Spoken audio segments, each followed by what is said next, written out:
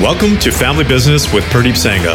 I'm your host, and I'm also a family business owner and a family enterprise advisor.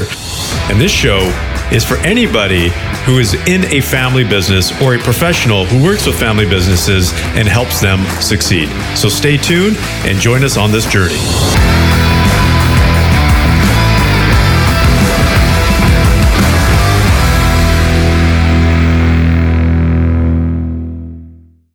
So I'm super excited here today to have our guest, Michael Jutra, who's the CEO of Michael Jutra Estate Planning and Insurance. Hey, Mike, I'm going to call you Mike here, but it's Michael or Mike, but thanks for joining us today. That's all good. You can call me Mikey if you want to. Third nickname, right? Yeah. So I appreciate you joining me today for this conversation, because we're going to get into things such as estate planning, insurance, family business, being a business owner in general, what to look for, taxes.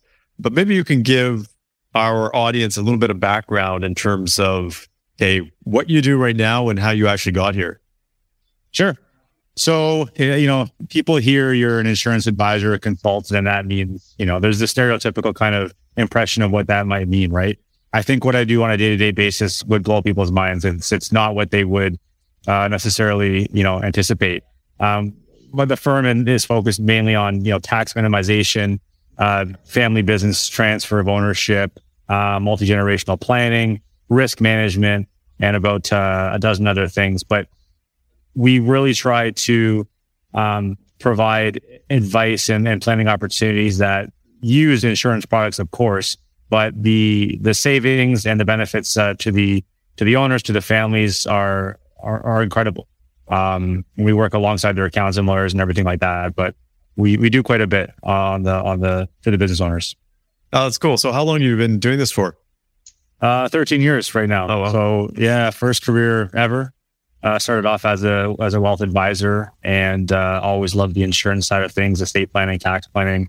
I guess I'm one of the people that actually literally loves to talk about insurance and taxes. So it was a perfect fit.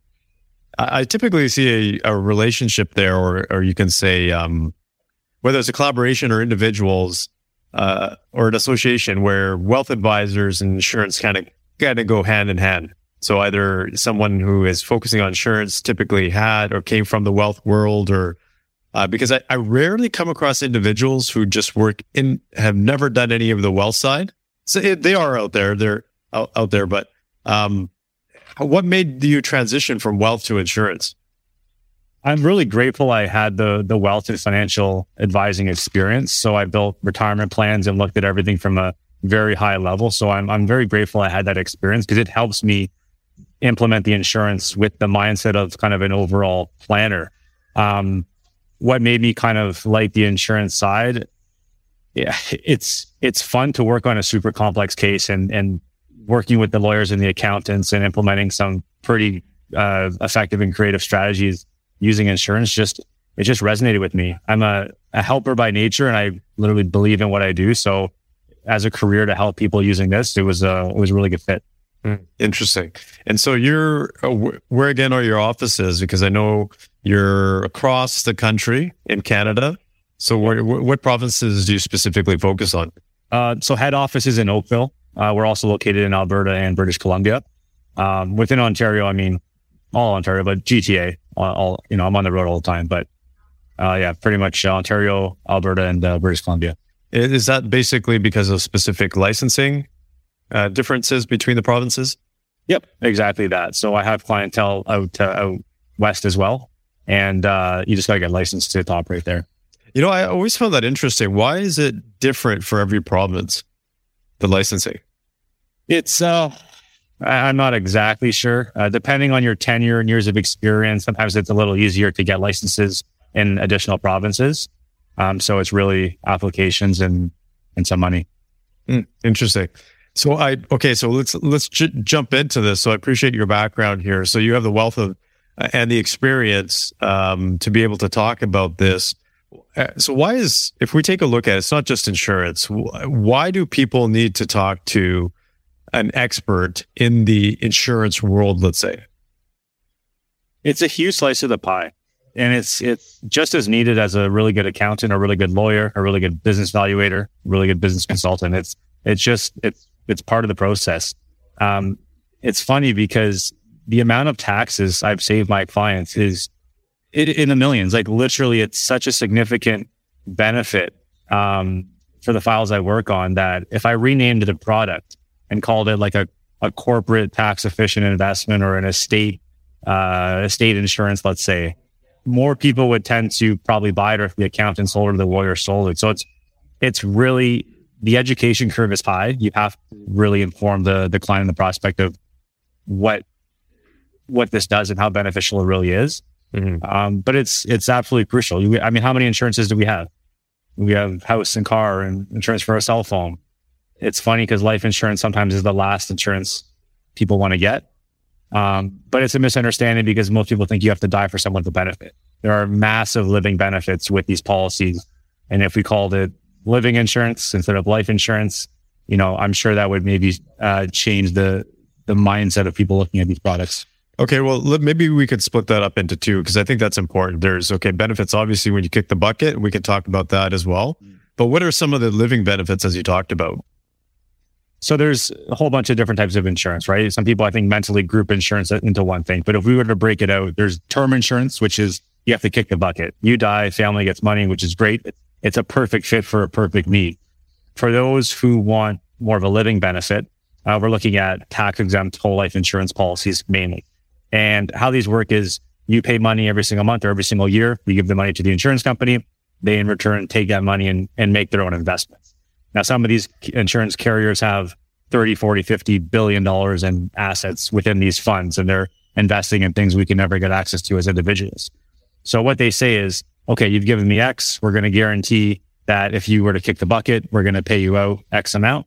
But while you're alive, we'll call it almost like an open door policy where you can still access the money you've been giving us. Mm-hmm. And we're keeping it in this fund and it's growing. You're not paying tax on the growth year after year. It's guaranteed to go up every year. It's also guaranteed not to go down every year. So it's in the contract you sign with the insurance company. On a bare minimum, your investment's going to literally increase every single year and never drop. So you're never going to hear from me and say you're down 30%. It's literally always going to be like a set of stairs. And it's very liquid. So you should be using the money you're putting into these policies during your lifetime, whether it's for business expenses, expansions, investments, whatever, or for the personal side as well. So where do you see people using that from a business owner perspective? Is there a specific trigger moment or a point, or is it during when someone gets married, when they have kids, when they're buying a business, selling a business? Usually when they're at a point where they're starting to accumulate retained earnings. And in their corporation, maybe they have some real estate, maybe they just have some cash sitting. They might have some stocks and all of which are great assets. I'm a big fan of that. I have that myself. But there's going to be a point where you need to add another asset to that portfolio, and that's going to be the tax-exempt whole life insurance policy. So it's going to be very complementary to what you already have. It's going to solve a lot of problems, and it's going to be there when you need it and should use it. Interesting. So let's talk about, so is that the only living benefit? Like what other benefits, why would a business owner even consider this? Whether it's not that specific policy, but what other benefits? Because we work with business owners all the time. And a lot of the times, people want to do things for their family. But a lot of times, if you have a lot of money, sometimes people say, they're going to get a ton of money anyways. Why do I even want to bother with insurance? Yeah, I hear that all the time. So some of the benefits would be if you're a business, like I think the business owner example, you're a business owner and something comes up emergency wise or an investment opportunity. If you don't have the cash on hand or you need to get financing, you're going to have to go through credit applications and 2-year NOAs and 2-year financial statements, and maybe you're not approved. Maybe you're already maxed out on your borrowing capability. So this is going to be a nest egg you can accumulate and borrow from on a tax-free basis. It's guaranteed within the insurance contract. As long as what you're borrowing isn't above the ACB, it can be done on a tax-free basis. So it pretty much guarantees you access to very tax-efficient capital, let's say, from a business perspective, but also from a personal perspective. So if you're a business owner, you're accumulating money. It's a good thing because the corporations are taxed at either 12.2% or 26.5% in Ontario. The downside of accumulating cash in the corp is that one day you're going to have to take it out. And when you go to take it out, you're paying salary or dividends, which is typically the two most common ways people take money out of the corps. But now they're going to put themselves in a 53.53% tax bracket, potentially, right? Above 220. So another planning opportunity is to accumulate the cash value in your corporation with corporate dollars. And when you're at the point of retirement or needing tax efficient personal income, you take the cash value and you use it as collateral and you obtain a personal line of credit equal to the cash value. So if you accumulated $1 million or $5 million in cash value in the investment part of a whole life policy, you get a personal line of credit equal to that. And now it's a live off the line of credit, paying the interest or maybe capitalizing it as well. So it's a way to kind of access corporate dollars for personal use without, paying massive tax bills.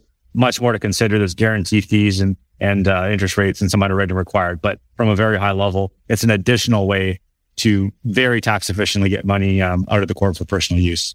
Got it. So when it comes to the insurance world and specifically for business owners, do you see, I'm assuming that you see a big difference between someone who doesn't own a business versus someone who does?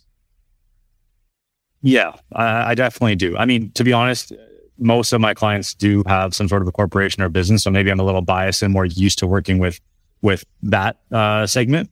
And there's also like slightly more benefits to the corporate. If you have a corporation to buy these policies, like there's additional benefits. Not to say it's not worth it for an individual just to buy a policy themselves. But there's just more things, more planning opportunities that can be created when you have a corporately owned life insurance policy. Yeah, got it. And so do most advisors on the insurance side, do they, from your experience, do they all know, like vast majority of them know how to do these complex insurance structures? No, like honestly, not at all. And that's just the reality of it. It's hard to learn. Like it's very complicated stuff. And yes, there are some that can, but it's probably like many industries where there's like kind of the top few percent that are like true experts in it. And who are doing it day in and day out, essentially. And so how do you work with the accountants? Because this is kind of maybe not necessarily an overlap, but what I find is that I'm seeing that a lot more now where accountants are actually starting to get licensed for insurance because they see a lot of revenue opportunity there. There's accountants that want to get the wealth side as well, but I think that's a little bit more challenging, I think, from a regulatory perspective. But I'm seeing that trend now because I think a lot of people are seeing the additional revenue that they can make from the insurance. So how do you work with accountants? So I guess my question is this: who is the actual tax expert when it comes to these insurance policies? Is it a combination of the accountant and you, or do you feel like you have more, you can say, tax insight when it comes specifically to insurance policies than accountants do? It's a healthy combination. The accountant is necessary. They know things that you don't know. So you really have to work with them to make sure the ownership is correct. The future plan's correct. Like they're crucial. You have to meet them and the lawyer as well. But I wouldn't say either one's more important or more knowledgeable necessarily on the tax side. We just look at it from two different lenses. But from the client's perspective, like you need both of us working for you. Yeah, interesting. So how often do you find yourself actually working with the accountant versus not working with the accountant? I try to make it almost mandatory for some clients to have a meeting with or speak with. It's just so much easier. Like things are going to come up. You have to be on the same page. And from your client's perspective, like you want all your advisors friends, right?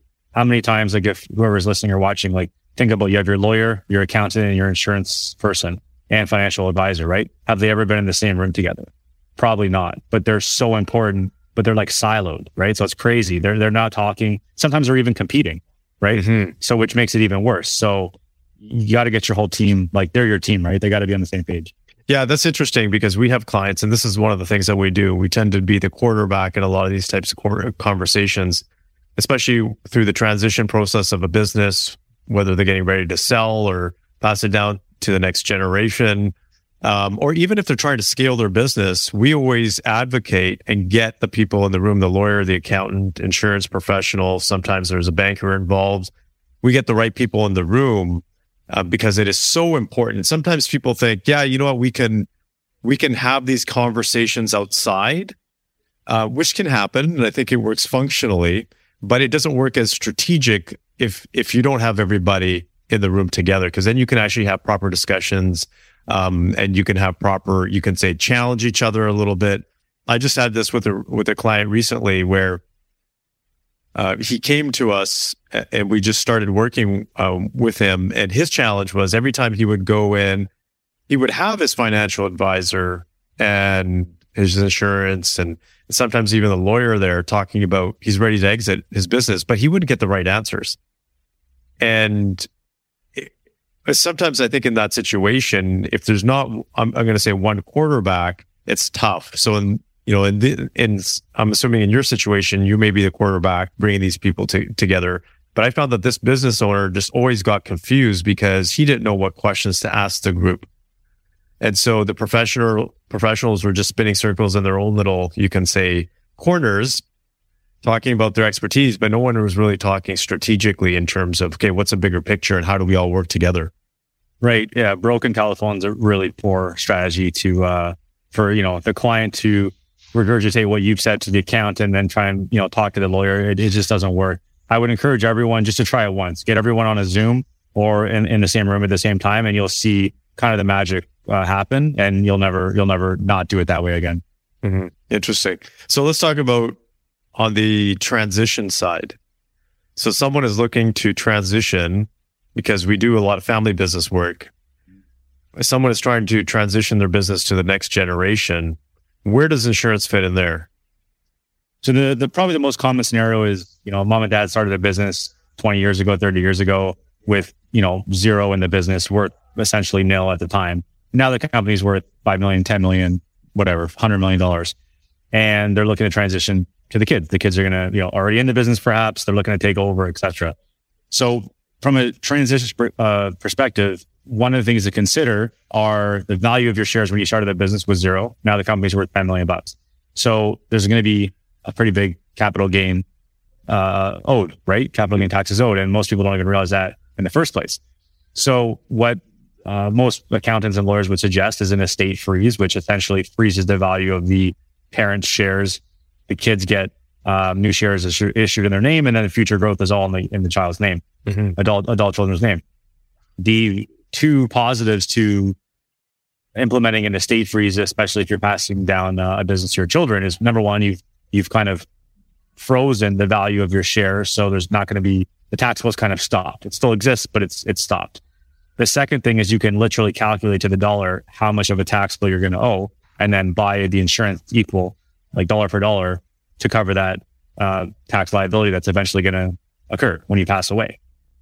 So if you do the math and you're going to owe $2.5 million in taxes owed after the estate freeze, then you can go buy a $2.5 million policy, and you can at least be rest assured that that part of the problem will be solved when you pass away, and the kids can take over the business with no liquidity shortages in the estate. And do you feel like parents actually really care that much? It's whether they care or not, the tax will still be there. And so it doesn't matter if they care or not. They got to do something about it. And whatever that tax bill is, I'll use the 2.5 million example. How are you going to pay for that? And that's where I come in, because it's funny. It's one thing to calculate the tax bill, but then it's a second conversation, how you're going to come up with the money for 2.5 million. Mm-hmm. And if a family had that in cash, yes, they could take the 2.5 in cash and tell their executor, take this to pay off the tax bill, and problem solved. And it's true. You've just solved that problem. But I always argue in a scenario like this tax bill is only owed when you pass away. So in other words, you only have to come up with 2.5 million the moment you pass away, not years before. So if you bought a $2.5 million policy, it's going to cost you significantly less than $2.5 million. It's going to cost you, let's say it's 30, say you put in $500,000 or $700,000 into a policy that's going to pay out 2.5 million. Well, you've just saved over $2 million that if you had that in cash, go spend it during your lifetime, right? Go improve the utility of your life. You don't keep that aside for no reason. So there's a lot of savings and really good planning. So I'm going to ask a question on behalf of the skeptics here, because as a skeptic, someone would say, well, how does that make sense? Why would an insurance company even offer that, knowing that they're going to have to pay a bill at the end of the day? And the insurer or whoever's paying for the premiums is going to be paying less than what the payout is. What's the benefit? How does that work for an insurance company? Why would they even consider doing that? The history of life insurance literally goes back to the Romans. That's when it was first tracked, and the soldiers would each put in like a ruble or a ruble or something into a pot of money. So as a soldier was killed, they would take the money and help pay for the burial expenses. It was still expensive, like 600,000 years ago, to bury someone. I didn't know that. That's interesting. Wow. Yeah, that's when it could be traced back to is the kind of the Roman era. So it hasn't changed since then. Where I get like conceptually, it's like I put in a third of the cost, and they're going to pay me 3 or 4 or 5 times or 10 times the amount. But you look at the infrastructure they have, the actuaries, they're on top of their stuff. They know that life expectancy, you're only 45. You're not going to kick the bucket to 85, let's say. So we have 40 years to ideally grow that money. And these insurance companies have been around for like 175 years, never missed a dividend, always stable growth. It's been working pretty good so far. Yeah. Interesting. So do you ever find that the children pay for the policy? Sometimes. So if the children are, they're adult children, they're in the business, they're active, they know why the insurance is, they're getting it, then yes, they could pay for it, or the company pays for it. But essentially it's part of what the children would have gotten retained earnings, or what the parents would get in retained earnings. The company's typically paying for it. Yeah, interesting. And so what are some of the problems or let's just say mistakes that people make when it comes to insurance? Are there some things that you see, and I don't want to throw anybody under the bus, but let's just say there's a novice insurance person, and they don't fully understand all the, you can say, ways that they can maneuver different insurance instruments. But do you see some common mistakes, whether it's on the insurance advisor side or on the business owner side? For sure. Probably the biggest mistake is the ownership of the policy is incorrect.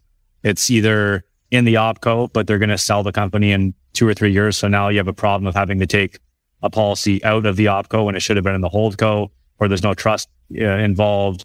The structure of how many years the client would have to pay for the insurance isn't done very well. So their payment plan might exceed their timeline to sell or pass down the business. So now it's like kind of finding the parents are out of the business, but they still have insurance premiums to be made.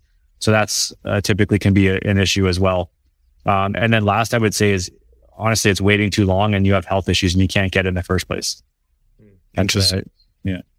Okay, great. So what tips do you have for business owners out there, family business owners, when it comes to insurance?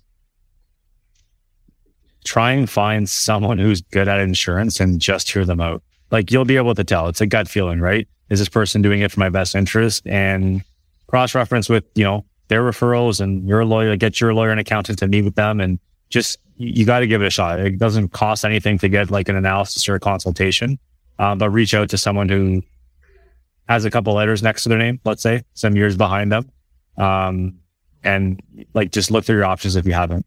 It's just yeah. So there's one more thing to add. Sorry. I've like literally never had someone go through the full experience and be like, oh, that wasn't worth it, or I definitely didn't learn anything. Every single person's like, did not know almost all of this. That's interesting.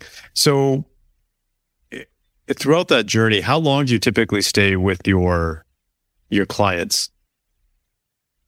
Through, as we're implementing the policy, or the policy, or even staying in touch, or, is this kind of like a lifelong relationship that you have with your clients, or? It's the longest product you can buy, right? Yeah. It literally doesn't end. So, in my career, I've had 4 clients pass away. Mm-hmm. And that means 4 times I've got the phone call, 4 times I've gone to the home to sit at the kitchen table with the family and surviving spouse and children, etc., delivered the life insurance check, and really worked through the finances amongst the, with the accountant and lawyer. It's a forever product, right? We're not selling another, blue jacket and you're never going to see me again. This is about as long as it gets. So I always say, like, yes, education's crucial, obviously, experience, of course. But the third thing people need to consider is this the person they are comfortable with sitting at the kitchen table if they were to prematurely pass away with their family? Is this someone they trust? And And then, it's almost beyond after you pass because I still have the family to work with and the kids to work with. So Yep. I have many families where I have the grandparents as clients, the adult children as clients, and the grandchildren as clients. So it's a very long-term product. Yeah, I can see that. That's really interesting. So I'm always curious, how do you typically get involved with your clients, or how do they come to you, or who refers them to you? Because that says a lot, because I think this is important for people to hear in terms of where or when most people come to you.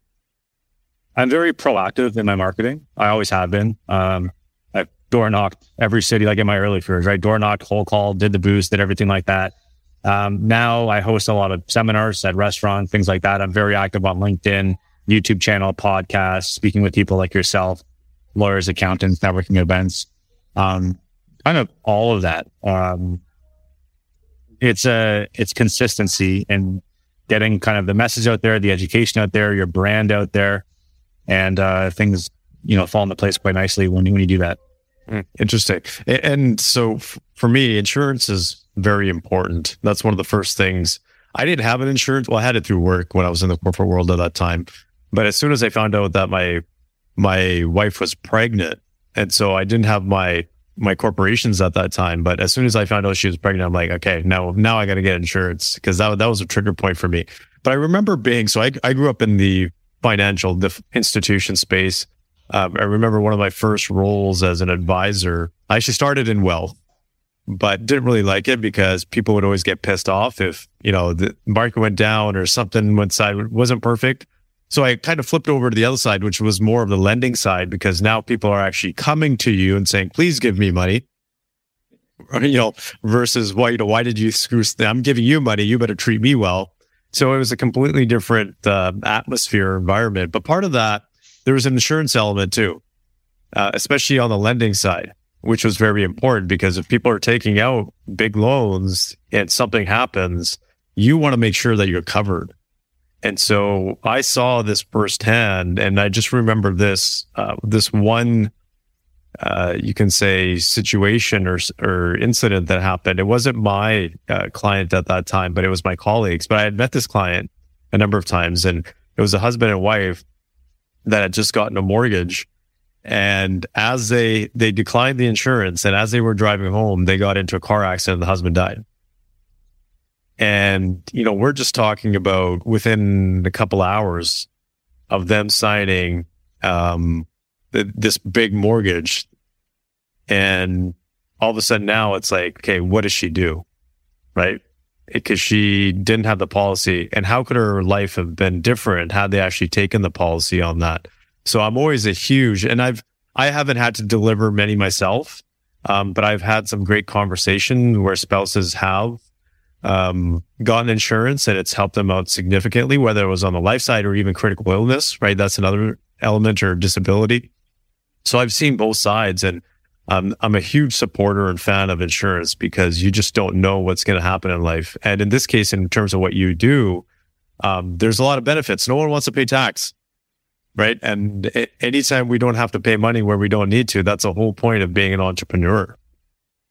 Absolutely. Insurance is whatever type of insurance it is. It's something that I understand people aren't excited to pay premiums for any type of insurance, but when the need is there, when something happens, everyone wants the insurance. Mm-hmm. Everyone wants to make sure they have the most insurance, it's all covered.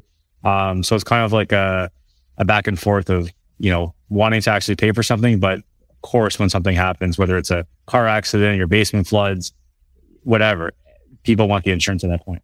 Yeah. So I want to thank you for joining us here, Mike, and tons of wisdom. We're going to have you on again, because I want to get into a little bit more of the complex stuff for business owners, especially when it comes to transitioning, and not necessarily, we're not all about, hey, we want to give you all the information here through this platform, because you definitely need to sit in front of a professional and talk out your specific scenario. But I would like to get into things a little bit deeper, because I don't believe, and I know this from my experience, right? In our industry as business advisors, or you can even say consulting world, not everybody is equal in terms of their knowledge, skills, and experience. And so we've had to pick up pieces where some of our colleagues, and no offense to anybody, have just fallen short in certain things. And so I'm going to say, very nicely that I don't believe that all insurance professionals are equal in their wisdom either. So I think it's important for people to go out there and find the best of the best, because when it comes to this particular area, like insurance, you don't want things to fall through the cracks. So where can people go to get a hold of you, to get more insight from you, and maybe contact you directly? If you check me out on LinkedIn, just search Michael Dutra. My website is michaeldutra.ca. I also have a YouTube channel and a podcast. It's Mike Check 1212, MIKE. I had to go with the name, too good to give up. So check me out, Mike Check 1212 on YouTube or Spotify, Apple, things like that. Okay, awesome. Well, thank you for having us. We're definitely going to have you on again. So take care. Appreciate it. Thank you. Thank you for tuning in to Family Business with Pradeep Sangha. If you enjoyed this episode, please subscribe, like, and share this episode with your network.